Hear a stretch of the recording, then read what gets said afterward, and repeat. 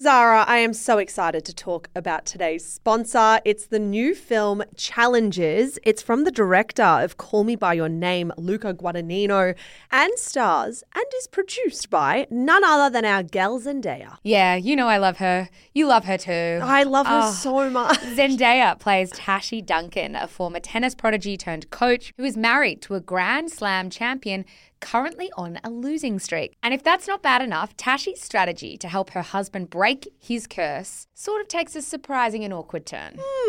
Awkward indeed, because now he must face off against his former best friend and Tashi's ex-boyfriend, Patrick. Zara, the tensions are running high. I know. Tashi's someone who makes no apologies for her game on and off the court. It's her game, her rules, but with her past and present colliding, Tashi must face reality and ask herself, what will it cost to win? Challenges is the sexy drama that everyone's talking about, and it's definitely not one you want to miss. It's about passion, friendship, and what happens when your past comes back to challenge you. You can grab a ticket from Tuesday the 26th, so grab your friends and get excited. I will be grabbing you, and we are definitely going to be going to watch it. Oh, please. Thank you so much to Challenges for making this episode of Shameless possible.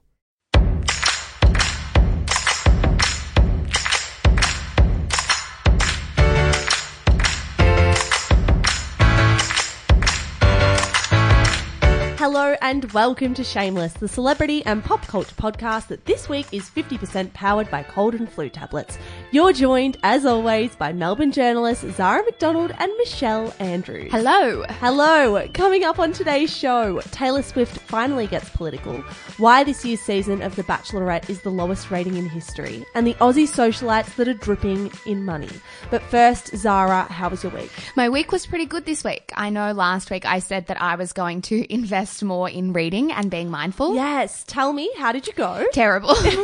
I realised this morning that I went out for dinner every single night this week, which is well outside my means. That hurts I the bank didn't account. have much downtime, and I guess it's a deliberate choice. I can't blame anyone else apart from myself. You're just so popular that everyone wants to No, go to not dinner at with all. you. I'm the one chasing other people, always bored, being like, let's do something. Because I think I say to myself, oh, I want to be really chill. I just want to be quiet and have a quiet weekend or a quiet night, and I'll get home and I'll be like, oh, I've got to get out. So I felt like this week I went far more to podcasts than books. I think when I'm a little more tired, I don't know if you're the same, and I just can't physically imagine myself sitting in front of a book. Like we said, we're spending all day reading. I go to podcasts.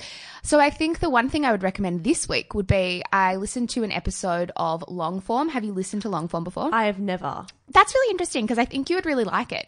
Longform is a little niche, but I know we have a lot of media people who listen to this podcast, and it is basically a lot of journalists and writers being interviewed about their careers and how they approach writing. And it sounds boring, but I promise you it's not.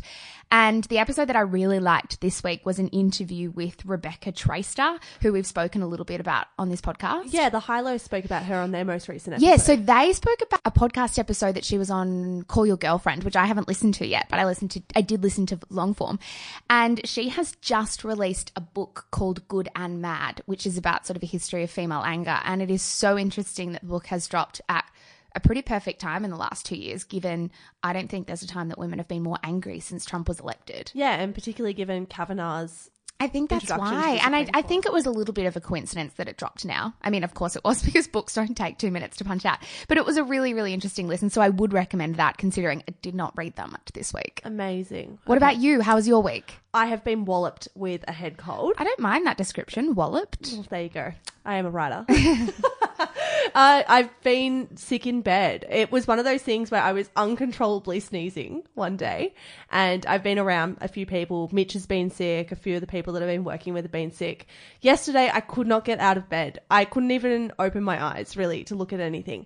So apart from that, it's been a good week. I have started reading Lee Sales' new book, which is called Any Ordinary Day.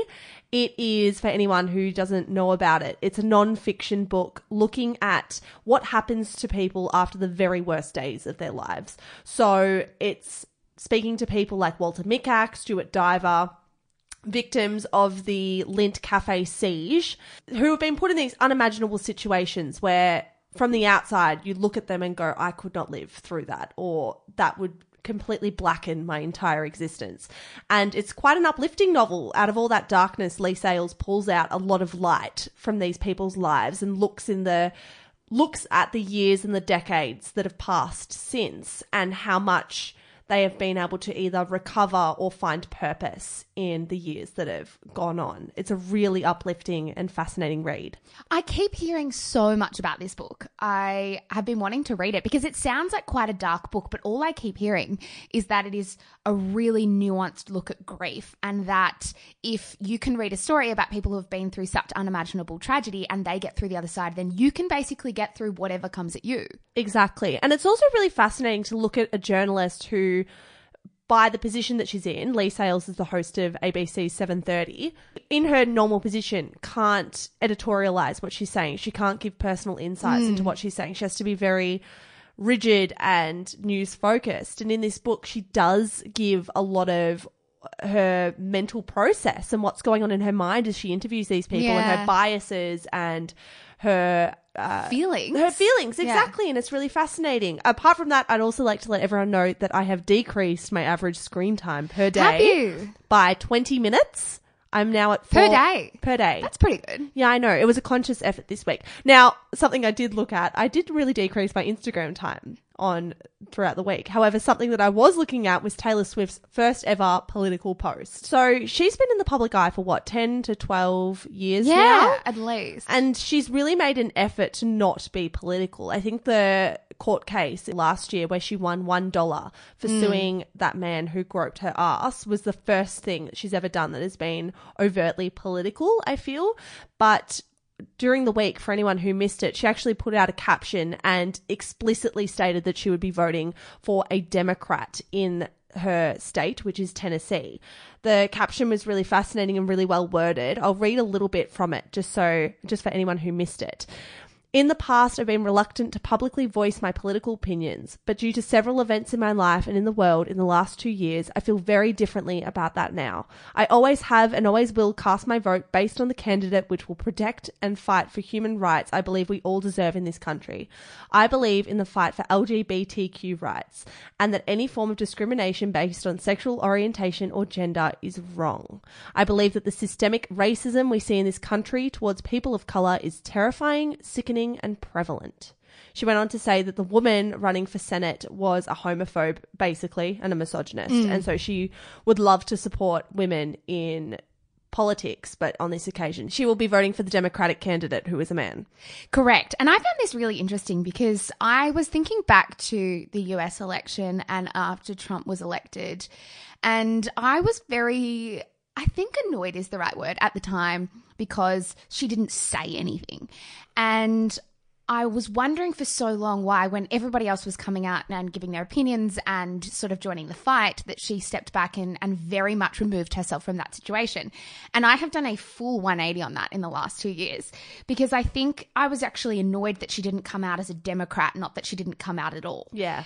And I think that's a pretty narrow-minded and a very echo chamber-like way to look at it because I only want her to come out in the same way that I think. I don't want her to come out if she was going to come out as a Republican.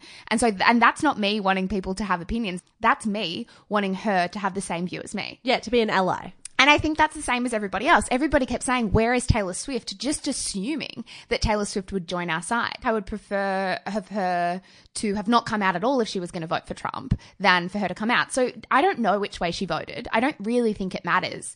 But it is so important that she's come out now because of how much influence she has. And it's proven how many people have signed up to vote. Yeah, so more than 65,000 people registered to vote in the 24 hours after her post on Instagram. It is astounding how much influence people like that have. And I also felt like a massive hypocrite because I think I am the first person to be quite critical of those who have very large and very impressionable followings who come out and talk about things they're not experts in.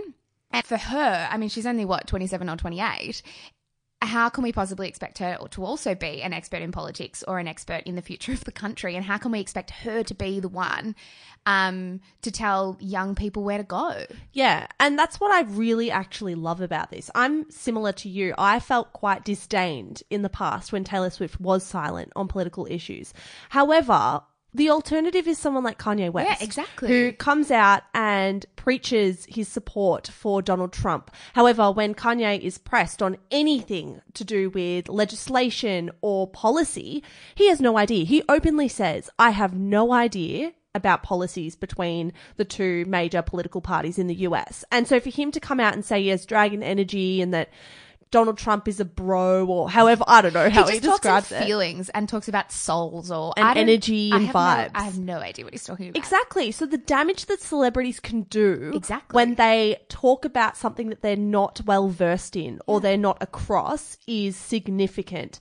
And I would much, much rather someone like Taylor Swift take 10 years to actually do her research and live her life and through all of her experiences, as she said, form an opinion that is well thought out and has depth and has meaning. And is helpful. Yeah, at the end of the day. I do worry about the expectation now that every pop star needs to be publicly political for exactly the reason that you said, because what kind of can of worms does that open up? I mean, how can we possibly expect people who are experts in music or acting to be that well versed in politics for them to be able to form helpful opinions? And I think that's what it comes down to, not having the right opinion, but a helpful one. I agree with that. And on the flip side, I don't really appreciate people coming out and saying, why do celebrities have all these opinions? Because at the end of the day, a celebrity is in the most powerful position in the world. So it's kind of contradictory for people to come out and say, oh, what does Taylor Swift know about politics? What does Donald Trump know about politics? Honestly. This is a textbook case of how pop culture and politics collide, because we have a reality star in the White House who had no prior experience whatsoever. I did really enjoy a piece in the Washington Post about this. It was written this time last year to do with, I believe it was Jimmy Kimmel talking about politics a lot on his late night show, and he got a lot of backlash because of that, because a lot of people came out and said, what do you know about politics? Shut up. Stop trying to be this political advocate. So Washington Post Eugene Scott wrote, while shut up and sing has been a fashionable demand of those on the right who argue that policy making should be left to those with policy and experience and knowledge, it is getting harder to make that case when their party elected a former reality television star with no government experience who has padded his administration with people lacking expertise in the subjects they are overseeing. I mean, Ivanka and Jared are the first examples that come to mind of people that aren't qualified. I thought it was very interesting how Republicans responded to this, in that I saw a couple of tweets and a couple of quotes floating around that what does it matter that Taylor Swift has come out and done this because her fan base is a bunch of 13-year-olds. And I thought a couple of things. First and foremost, those bunch of 13-year-olds were 13 when Taylor Swift won her first Emmy. That was 8 years ago. These are women voting with very strong opinions now. Secondly, I thought how much we misunderstand and discredit young people for their interests, and especially young girls. That reminds me of that Harry Styles quote that I come back to occasionally from Rolling Stone about, you know, young girls were the ones invested in the Beatles. Why do we not take their interests seriously if there's such a pack of young people interested in the same thing?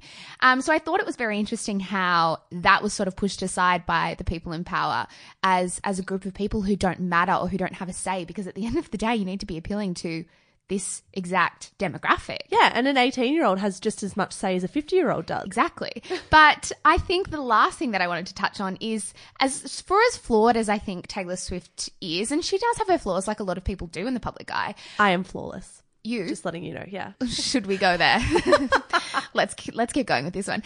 I think that she is a great spokeswoman or a poster girl for changing your mind. I know that she originally didn't refer to herself as a feminist. I know that she did a bit of a 180 on that and now refers to herself as a feminist. It's hard to read between the lines in this post. I seem to think before we came on that she had voted Republican in the past. Really? And I just think given where she lives in her family and her country music fan base, that perhaps that was the case for sure. I don't really think it matters anyway. I just think to see somebody grow, and she has been famous for a very long time, and change her mind as she goes is a really important thing for young people to see. And that's human. I don't feel like we should tell celebrities that once they decide where they stand at 18, that's where they stand for the rest of their life. People grow and evolve and change all the time. Yeah, and we cannot possibly hold that against people. I think it's really important that they change their minds in the way that Swift seems to be doing it, in that it's a very slow process. It seems to be very thought out. She has essentially gone underground for a year just performing because I think she wants to grab a lot of that credibility back. And I think, yeah, like I said, it's really important for young people to see that you can change your mind, and it's really important to hear as many perspectives as you possibly can in order to form your opinions. Good on you, Taylor.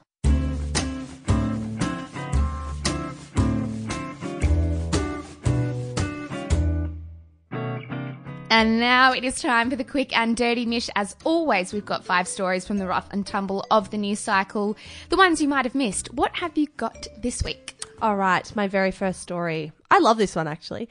Channing Tatum is dating singer Jessie J. It's very new, source says. That is from People magazine. You love this one? Yeah, I do. He only got divorced or announced his separation. It would have been from Jenna Dewan this year. Yeah. Yeah, so he definitely has a type. I loved the split image that people used for this story. So it was a photo of Channing Tatum and a photo of Jessie J, because obviously there's no photo of them together yet. And it was a photo that made Jessie J look a lot like Jenna Dewan. They're so similar. They are. He likes very dark-haired, petite women. Yeah, it was a very funny split pic because I sort of had to look twice. I did think it was interesting that people are running with this story almost as fact. I think people are, as far as the tabloids go, the more legitimate one. They're like the New York Times when it comes to the celebrity news cycle, which doesn't compare them at all to the New York Times. I was going to say, there's going to be so many people having an issue with that comparison. No. But I agree in terms of, I would believe a People source probably a little more than a TMZ. We're on a different spectrum to, like... I understood what you mean. I just thought it was funny putting them in the same sentence. Yeah, good on Channing. I'm sure millions of women around the world feel a little bit depressed that his type is a very specific type that not many of us fall into. I'm surprised he didn't put a headline in here that I'm sure would have been on the internet somewhere. In fact, it's gonna be my job to find one today, which was "Hearts break across the world" as Channing Tatum. You know those stupid freaking headlines? Grab the tissues. Yeah, exactly. Love is dead. Yeah. All right. Number 2, you look perfect. Groom Jack Brooksbank welcomes beautiful bride Princess Eugenie as she arrives with Prince Andrew for their Windsor Castle wedding in a low-backed gown, no veil, and a tiara borrowed from the Queen. That is from the Daily Mail. Half of that could have been in their lead. Jesus Christ, that is probably the longest headline we've come across yet. Yeah, that went 3 lines. Did you watch the wedding? I did not. I don't give a fuck. Did you? No, I was after dinner, obviously. Lots of people in our group were watching the wedding, which, no judgment. I know that lots of people love the royal family, and I thought her dress was fine. It looked a bit like a hospital curtain. I wasn't that into it. Sewn together. I loved the tiara, wasn't that into the dress, but that's fine. I think that there is only, just like with royal family, there's only so many baby names they can choose from. I get the sense there's only so many wedding dress styles they can choose from, and they're not that interesting. Yeah, I feel like both Princess Eugenie and Meghan Markle missed the mark on the dress this year. Sorry. No, I have to agree. Do you follow Gary Janetti on Instagram? No. Sorry, this seems like a weird tangent. Gary Janetti is one of the best Instagram accounts I follow, and he takes the piss out of the royal family, but almost specifically Prince George, which seems very harsh considering he's about 4. But it is so funny. So his coverage of this wedding was very funny. I'm not even going to try to sort of vocalize his jokes because I'll just massacre them. But that's a good Instagram account to follow just based on royal things, because I'm trying to make this more interesting. Because as if I care about royal things to begin with. Trust me, you will love this. My best dressed at this wedding definitely goes to Cara Delevingne. Mine goes to Poppy Delevingne. Oh, what did Poppy Delevingne wear? Oh, see, you gave Cara best dress without looking at them all. Cara wore that amazing tailored suit for anyone who didn't see it. Yeah, I didn't love it. I know. It's almost like when a woman puts on a suit, you have to love it. Oh, I do love it. I know, I but can't believe you don't. I don't hate it. I think I like more girly things anyway, in terms of a fashion style. So Poppy wore this sort of baby blue flowy dress. I'm Googling which was it right now. Very not specific. Poppy Delevingne dress. I don't know if it's going to be on Instagram, or are you Googling? Surely it will be. I hate it when people are No, I don't like that. I especially hate the hat. Oh, I love it. What, that blue hat? You like that? Yeah. I like it all. Also, I hate it when people on my podcasts talk about something that's on a screen in front of them when I can't see them. I mean, on the podcast that I listen to. We'll put this in the Facebook group, Shameless Celebrity Gossip, for anyone who wants to see it. We'll put a side-by-side of Cara and Poppy, and people can vote on what's better, and I guarantee you I will win. Because people feel like they need to vote for the pantsuit. I right. feel a responsibility too. We're moving on. Give me another one. Number 3, Bond can't be played by a woman, says film's producer. That's from Sydney Morning Herald. Very interesting, this one. I agree.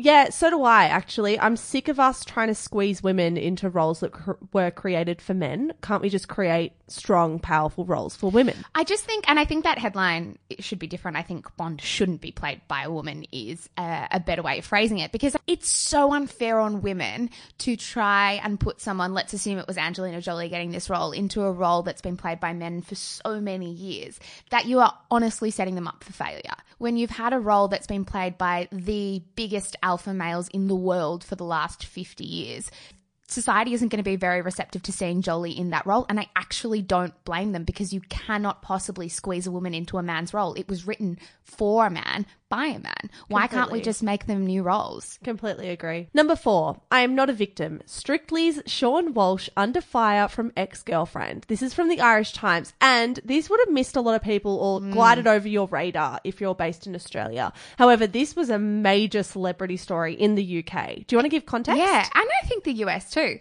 So Strictly is kind of the UK's version of our Dancing with the Stars, which we don't have anymore. And Sean Walsh is a comedian over there. He was partnered with a professional dancer, and there were paparazzi photos of him kissing his partner, dancing partner, I should say, when he has a very long-term girlfriend. Yes. Additional detail on his girlfriend's birthday. Yes. So that's an interesting part of the story. But I think the most interesting part of the story for me was his girlfriend's, or now ex-girlfriend's, response. And she gave this beautifully eloquent and clever response on Twitter saying, "Hi, I'm not a victim. By the way, he gaslit me a lot. He used to call me crazy, psycho when I used to try and question his relationship with Katia, who was his professional dancing partner. If you have a partner that makes you feel like this, get out. Talk to your family, talk to your friends. It's not worth it." And I thought it was a really beautiful way of coming forward. It didn't feel trashy like often it can when you've got two warring exes talking about each other publicly. Well, I feel like that's because she didn't go to a tabloid. She Exactly. did it through her Twitter account or through her social media accounts, and therefore didn't seem like she was trying to be an Profit off it. opportunist Yeah. and be money hungry out of this situation. And even though she was talking about the emotional abusive nature of their relationship, it wasn't nasty or as pointed at him. It was far more making a point for anyone who's in a relationship like this. It's not normal. I was right and my gut feeling was right. And if you've got that gut feeling, the chances are you are right too.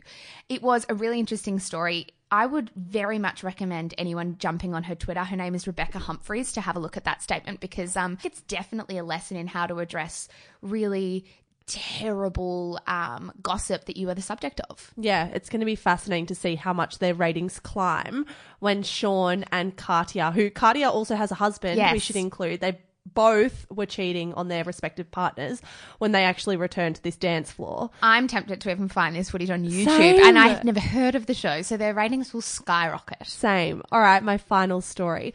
Cult skincare brand Deciem to shut following founder's bizarre Instagram meltdown. That's from news.com.au. So, Deciem create The Ordinary. Yes, which we both love the products from The Ordinary. I think this headline and many of the headlines going around about this story are quite dangerous. Do you agree? I agree, because to me it feels like the founder of Deciem is potentially having a psychotic breakdown. I think he definitely is, and I think he has for quite a long time. So for context, the founder of Deciem has been very public on social media about the inner workings of the brand. He has said some pretty, I don't want to say bizarre, but unusual things publicly about what's going on. And a couple of days ago, he announced that the brand would be shutting down because there had been severe criminal activity going on.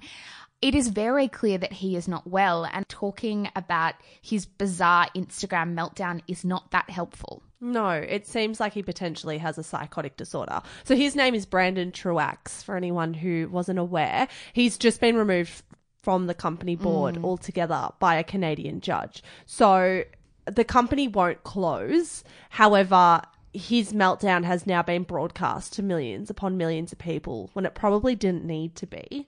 Yeah, it's actually very sad. But I know that there are a lot of people interested in about this, and it is a very tough thing to talk about, because I don't think it's very helpful for anyone to have a really long conversation about this until we know what's going on and sort of give him the space and the company, the peace it sort of deserves. Totally agree. I think that's all for the quick and dirty. What a bad collection you've got. Thank you.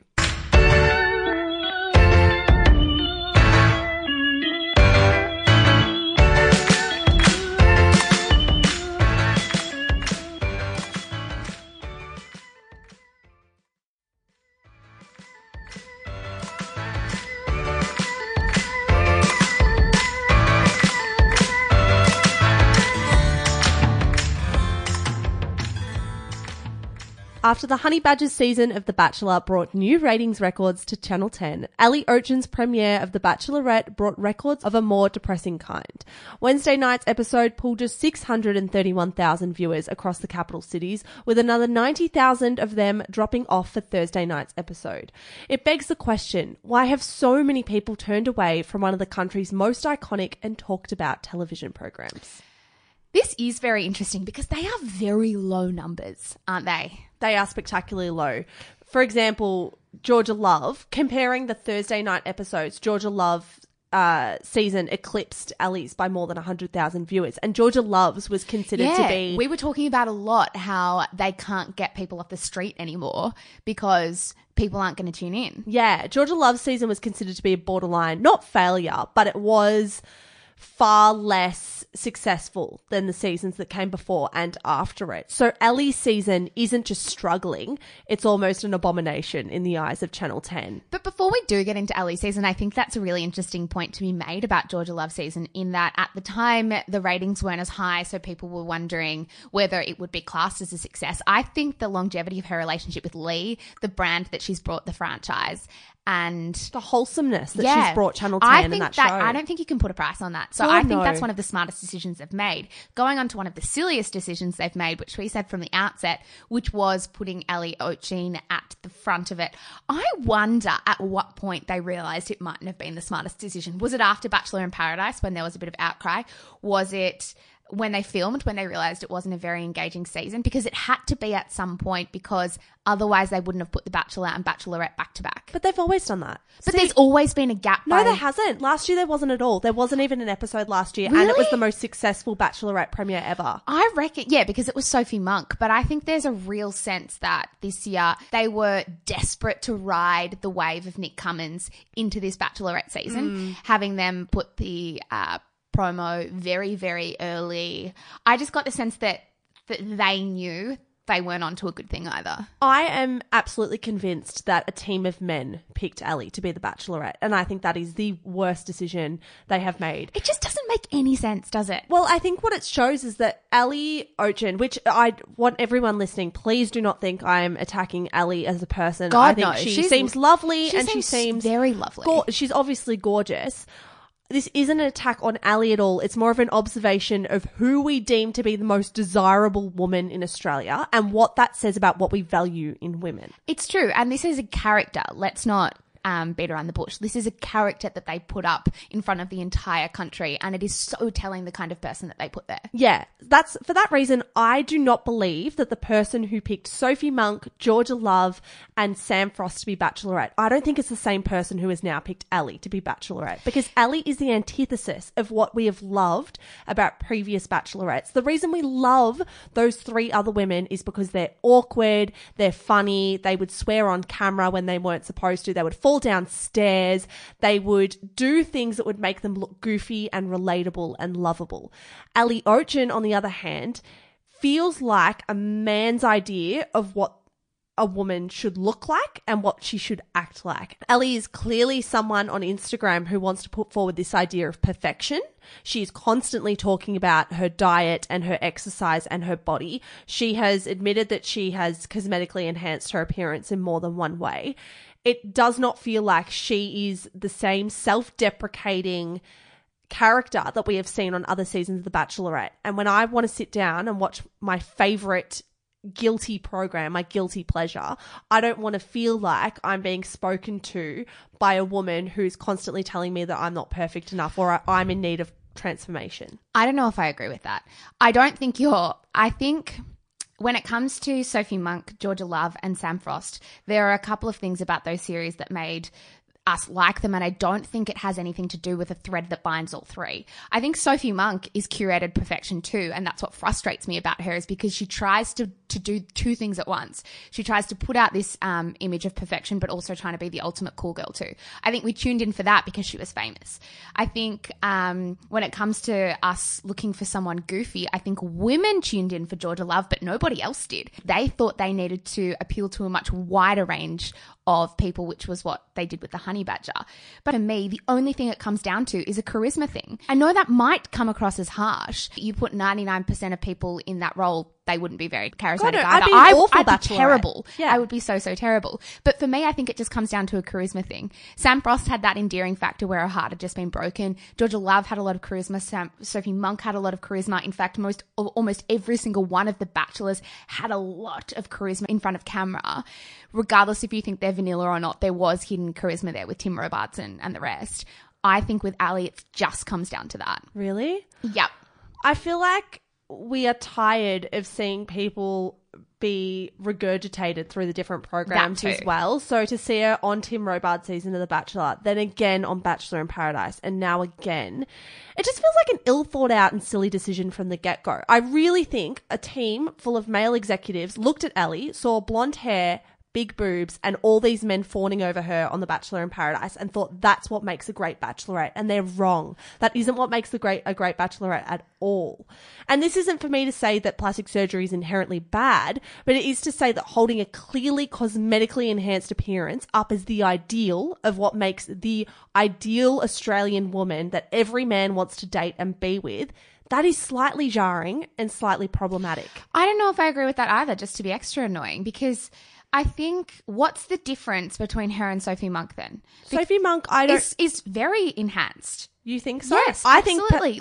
I don't want to do the old look at side by side, but we have seen Sophie Monk grow from being very young on Bardo to now, and her face is different, and I don't care about that. But I think if we're going to talk about why Ali isn't being embraced, we have to talk about then why Sophie Monk was embraced, and I don't think it can come down to that. Because while they both look quite similar, I'll give you that, Sophie Monk did have that self-deprecating humour, where Ali doesn't have that. Which I think comes down to charisma. Yeah, it comes down to personality. I don't feel like Ellie has that endearing personality that means she can hold up as the Bachelorette. She has made her brand entirely around fitness and health and wellness, and that's fine. It's fine for Instagram. The optics of that are great for social media. However, when she is pushing an ebook that promises to transform your figure in 8 weeks at the same time that she is pushing herself as the Bachelorette, it is not what Australian women sitting down to watch the Bachelorette with a bowl of ice cream in their lap want to see. I agree with that. I don't think that's what they want to see, but I think you poll the average woman and they wouldn't know that she was pushing an ebook.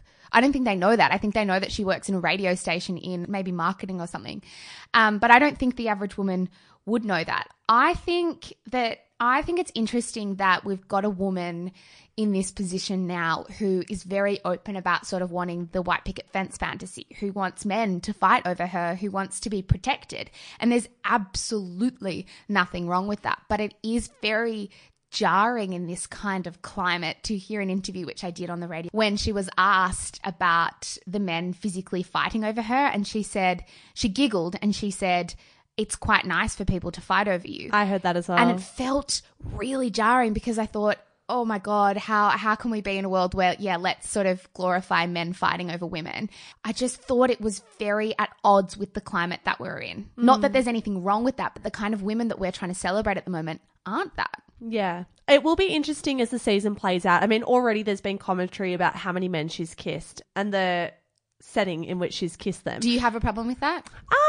Look, I think it might come down to a bit of decency that maybe you shouldn't kiss a guy in front of a group of other guys. I'm not super perturbed by it. I think what I will be fascinated to watch is how Australia deals or approaches a woman who's quite sexual. I think she's a lot more sexual than Bachelorettes same. before And her. I like seeing that. That's one part of the season that I actually enjoy because it's very different to what we've seen before. She's incredibly sexually expressive. So to see how we receive a woman who behaves like that will be interesting because in the past we've never had a bachelor or bachelorette who openly kisses someone at a cocktail party. Yeah. I've watched every season. I've never seen someone do that. I've never either. So it is it does put me a little bit off because I feel like it might be slightly disrespectful to the other people in the house. However, we're on a reality TV show where you're dating a million people at once, so we can't really be that outraged. About respect. About respect, exactly. I do wonder whether there's an inherent sort of level of sexism in why we turn off the Bachelorette more than we turn off the Bachelor. Because historically, apart from Sophie Monk, but I think that's an anomaly in and of itself because it was our first celebrity Bachelorette, we don't watch the Bachelorette as much as we watch the Bachelor. And I wonder if we just long to see women fighting for a man more than we long to see men fighting for a woman. I definitely think there's a kernel of truth in that. I also think that this cheating rumor that just will not go away about Grant has really affected her PR. And I don't think that's necessarily gendered because we would hate a man who cheated on a woman just as much as a woman who cheats on a man, in my opinion. I just think that narrative, which is played out so publicly in the pages of Daily Telegraph and Daily Mail. And on Kyle and Jackie O mostly. Oh, Kyle and Jackie O are the ones pushing it more than anyone. I think because Grant refuses to go away and because that sordid recount of the staircase refuses to go away, her brand has significantly suffered. And I do believe that it's good for her that she's actually on this program because at least this way she will not be remembered only as being that woman who cheated on Grant on the stairway. Instead, she will be remembered as Ali the Bachelorette. I do not think it's good for Channel 10, however, but it's good for her personal brand. Yeah, there'll be a certain level of purity in how they craft her character this season for sure. There will be, I think there has to be some either big love story at the end or big heartbreak, but regardless, she'll be painted in the sort of most likable way possible because it's in their best interests too. But I do agree it's probably the best thing she could have done for Brand, even though it sort of pushes that story out again and again and again and sort of risks the opportunity for Grant to keep coming out and talking about it. At the end of the day, I think she'll have the upper hand and she will overtake all of that by virtue of how prevalent the Bachelorette is in sort of our public consciousness. Yeah, I guess what will be interesting to see is how many people actually tune in to watch that love story. Well, I'll watch next week because I think they address the cheating scandal. Yeah, I don't know if I'll just watch the highlights. I think this is the first season of The Bachelor. I Bachelor. might read a recap, actually. Yeah, I think this is the first season of The Bachelor or Bachelorette where I don't feel that pull or that desire to really follow the narrative anymore. And perhaps that is because in Australia we value self-deprecation over everything. And I feel like it's not Ali's fault that she's not getting ratings. It's probably the audience that she's speaking to. If we were in America, Ali, in my opinion, would be the most successful Bachelorette out of the bunch that we've had. It's just that with an Australian audience, she's not connecting in the same way. If she was in America, she would be an outright success. Yeah, I think that's a really good point.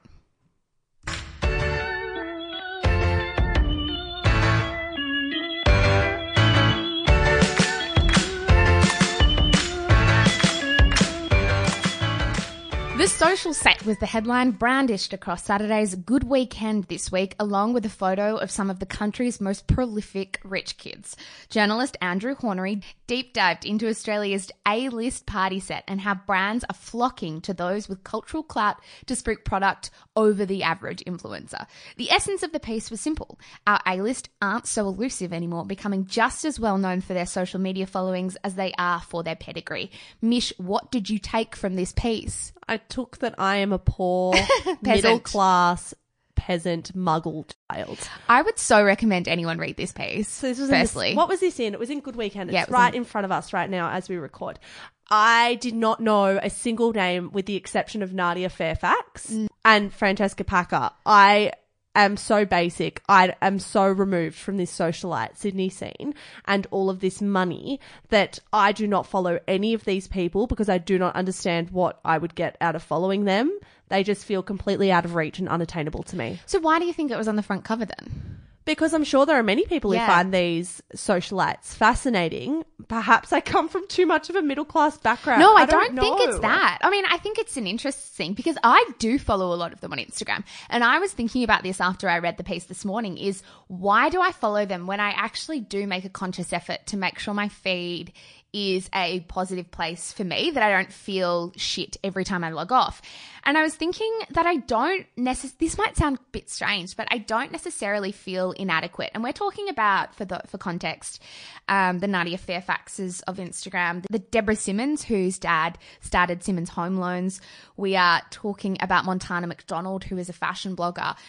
I follow a lot of these people and I don't feel bad because for me it feels like a salacious, snobby other life that is nothing more than a spectacle, that I don't feel like they are moralizing. And I think the difference between people like this and people who are like fitness influencers or mummy bloggers is there's a certain element of moralizing that goes on there where it's eat this, look like this, you'll be a better person. Whereas here's just people being ridiculous on super yachts.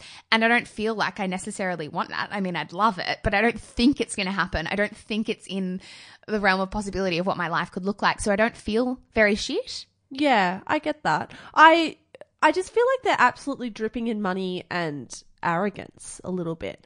Every single post is tagged with designer labels and it's all on yachts and it's all in Capri or Positano. I feel like these people are almost aliens. That's how rich they are. I think that's what it is to me too. That's why I don't feel bad looking at it. And perhaps we haven't said enough. They are the heirs to like hundreds of billions, of Often hundreds they of are. millions of dollars, not billions. They wish. Some billions. I imagine that some would be billions. I think, for context, another person they spoke about was Nikki Oatley, whose family owns Hamilton Island. Like these are people with serious clout in Australian society culture. And it was very interesting that this was the front of sort of one of the most respected magazines in the country, which is Good Weekend. I wondered why we don't have as much issue with these people on Instagram, or why these people don't cop as much as sort of the Roxy Jasenkos, because these kinds of people, and they're predominantly women in this piece, flaunt their money like no tomorrow. Everything will be tagged. Their clothes will cost more than my car and then some.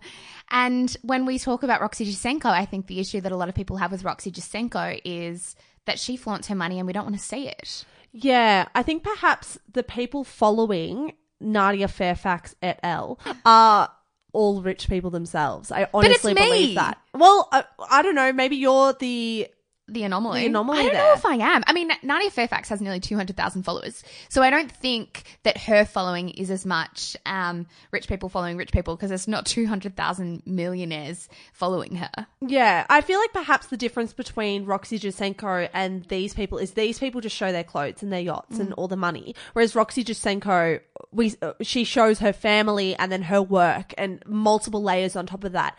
And some people are still put off by women who work hard. It's almost seen as a sacrifice. I feel like the hatred towards Roxy Jasenko comes from a seed of working mothers more than it does a rich woman. Yeah, her trying to put on heaps of hats at once and not really, in our eyes, nailing any of them. Like, you can't be all of those things at once in society. I mean, she absolutely can be. Yeah. But it's an idea of who are you shortchanging today? Yeah. Who are you not giving enough of your time or attention to because you're out at this Louis Vuitton launch, etc. I wonder if it wasn't just sort of an age-old classist thing, new money versus old money, that we don't have an issue with old money flaunting money because that's sort of so ingrained in their personality and it's running through their blood that we don't think they're trying to prove anything, that it's not them trying to make a point, it's just them being who they are.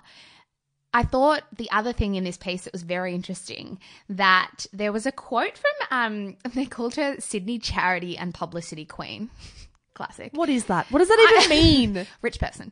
Sky Lecky, about how the social scene has become more democratic with social media. So historically in Australia, when you've got the upper echelon of Australian society, they are a little more hidden. And she was talking about how social media has made that a more democratic process. This feels Anyone's like such welcome. a wank fest. Did you read this? I laughed at this so much. Yeah, I read the entire No, I article. know, but the entire time I just rolled my eyes at how wanky it is. This I rolled my eyes the most because she said, we welcome sort of, it wasn't we welcome everyone, but it's like, almost anyone's welcome. And Except black people or anyone of colour or anyone without money or a social media following. But I thought it's actually done the opposite. I think it's made this world far more elusive, far more exclusive, but also in turn more in your face, that the distinct differences between us become more obvious because we can see it all the time. Yeah. What I did find unfair about this story was the depiction of Nadia Fairfax. Yes. For anyone wondering, she has no connection to the Fairfax media empire. She comes from a family where her dad was a professional rugby player. Yeah. So I we believe. can't say she comes from like the most middle class upbringing. Like, No, she comes from upper middle class, and she was really depicted in this cover story as being a bit of a social climber and a bit hungry for fame, and that's how she's pushed her way into this social circle. That is the sense that I got too. And she was sort of the main thread. They started with Nadia and ended with Nadia. And I thought it was very interesting exactly how you said you felt quite uncomfortable with the way that she was depicted. Well, yeah, because I feel like out of all the people that the article covered, Nadia Fairfax has exemplified the most artistic and creative talent. Yeah. She has created a blog that is read by hundreds of thousands of people. She has curated a following that is very loyal to her. She has created a living and breathing product in her blog and in her social media presence. It was very unusual to me that she was plucked out of the group and shown to be the most controversial or the most divisive figure there. Sure, she might be friends with rich people. I don't necessarily think that's fair to depict her as a social climber purely because she's friends with them. I agree, and I thought it was interesting at the very end of that piece, Andrew Hornery said that Nadia was very nervous to sit down with Good Weekend for this piece, and I thought she's going to be reading this and hating it because it wasn't nasty, the story, but it didn't paint her in the most brilliant light. There was another quote that I found very funny, and I think this is why I enjoy this stuff so much because it's just a goddamn spectacle. Nikki Oatley, who I said whose family owns Hamilton Island, says, which, by the way, I did not know that anyone owned Hamilton Island. Well, there you go. I am pretty good at detecting imposters, and Nadia is not one of them by any measure. She is a hard worker, smart, switched on, and very genuine.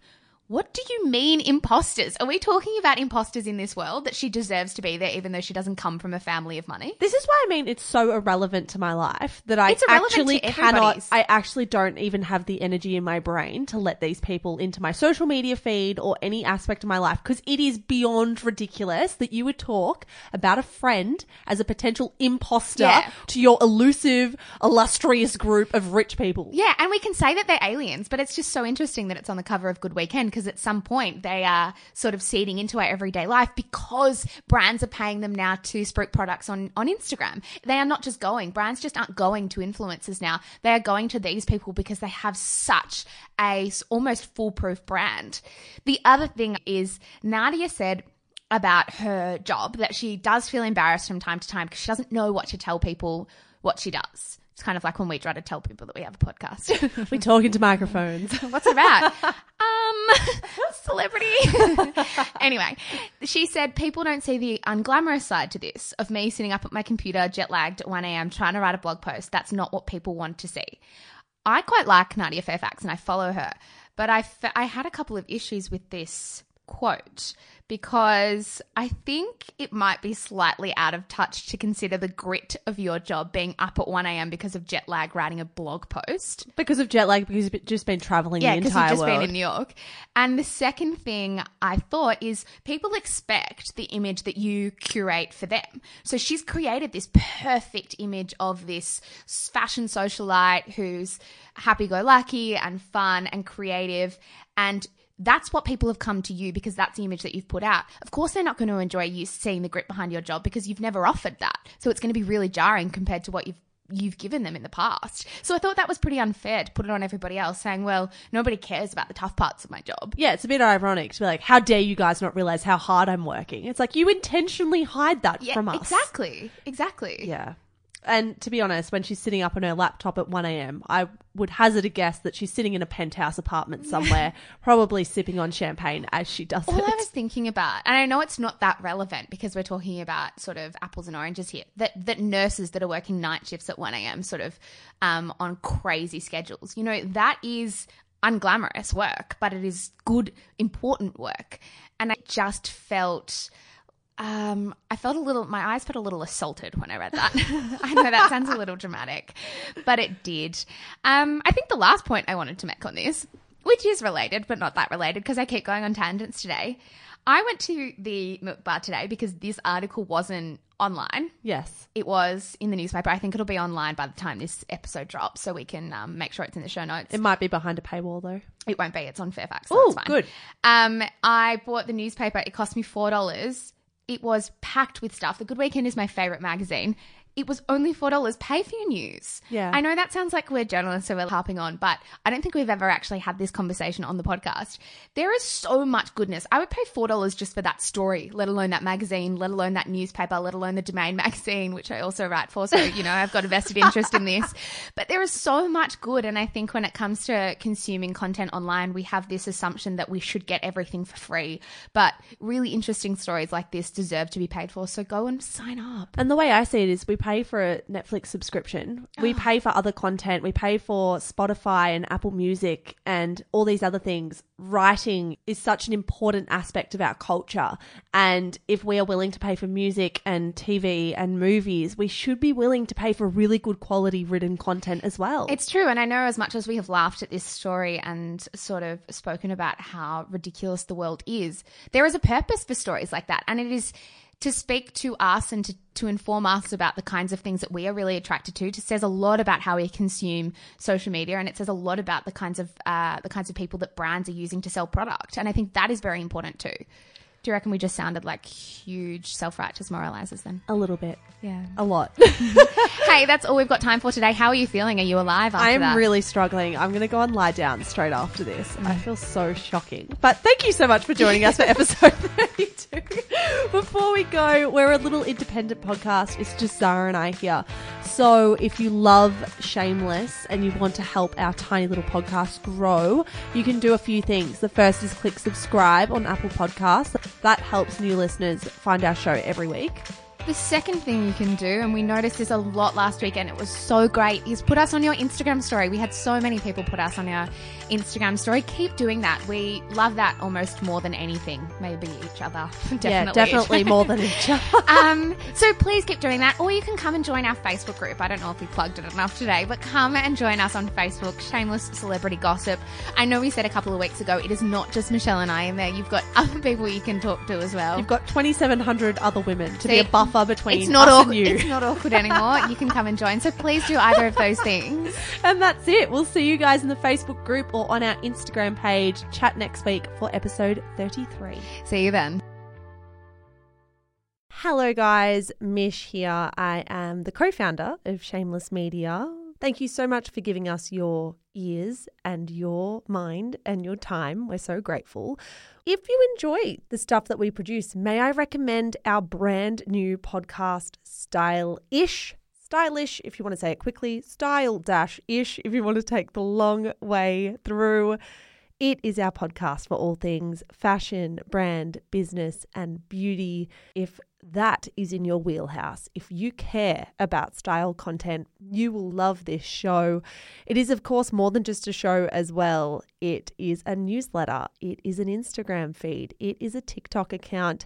There is so much good stuff going out on Stylish every single day, starting now. So in your favorite app, search for Style-ish. Give it a listen, give it a follow. We are an independent media company and we would be so, so grateful for all your support. That's all from me, guys. Check out Stylish and have a good one.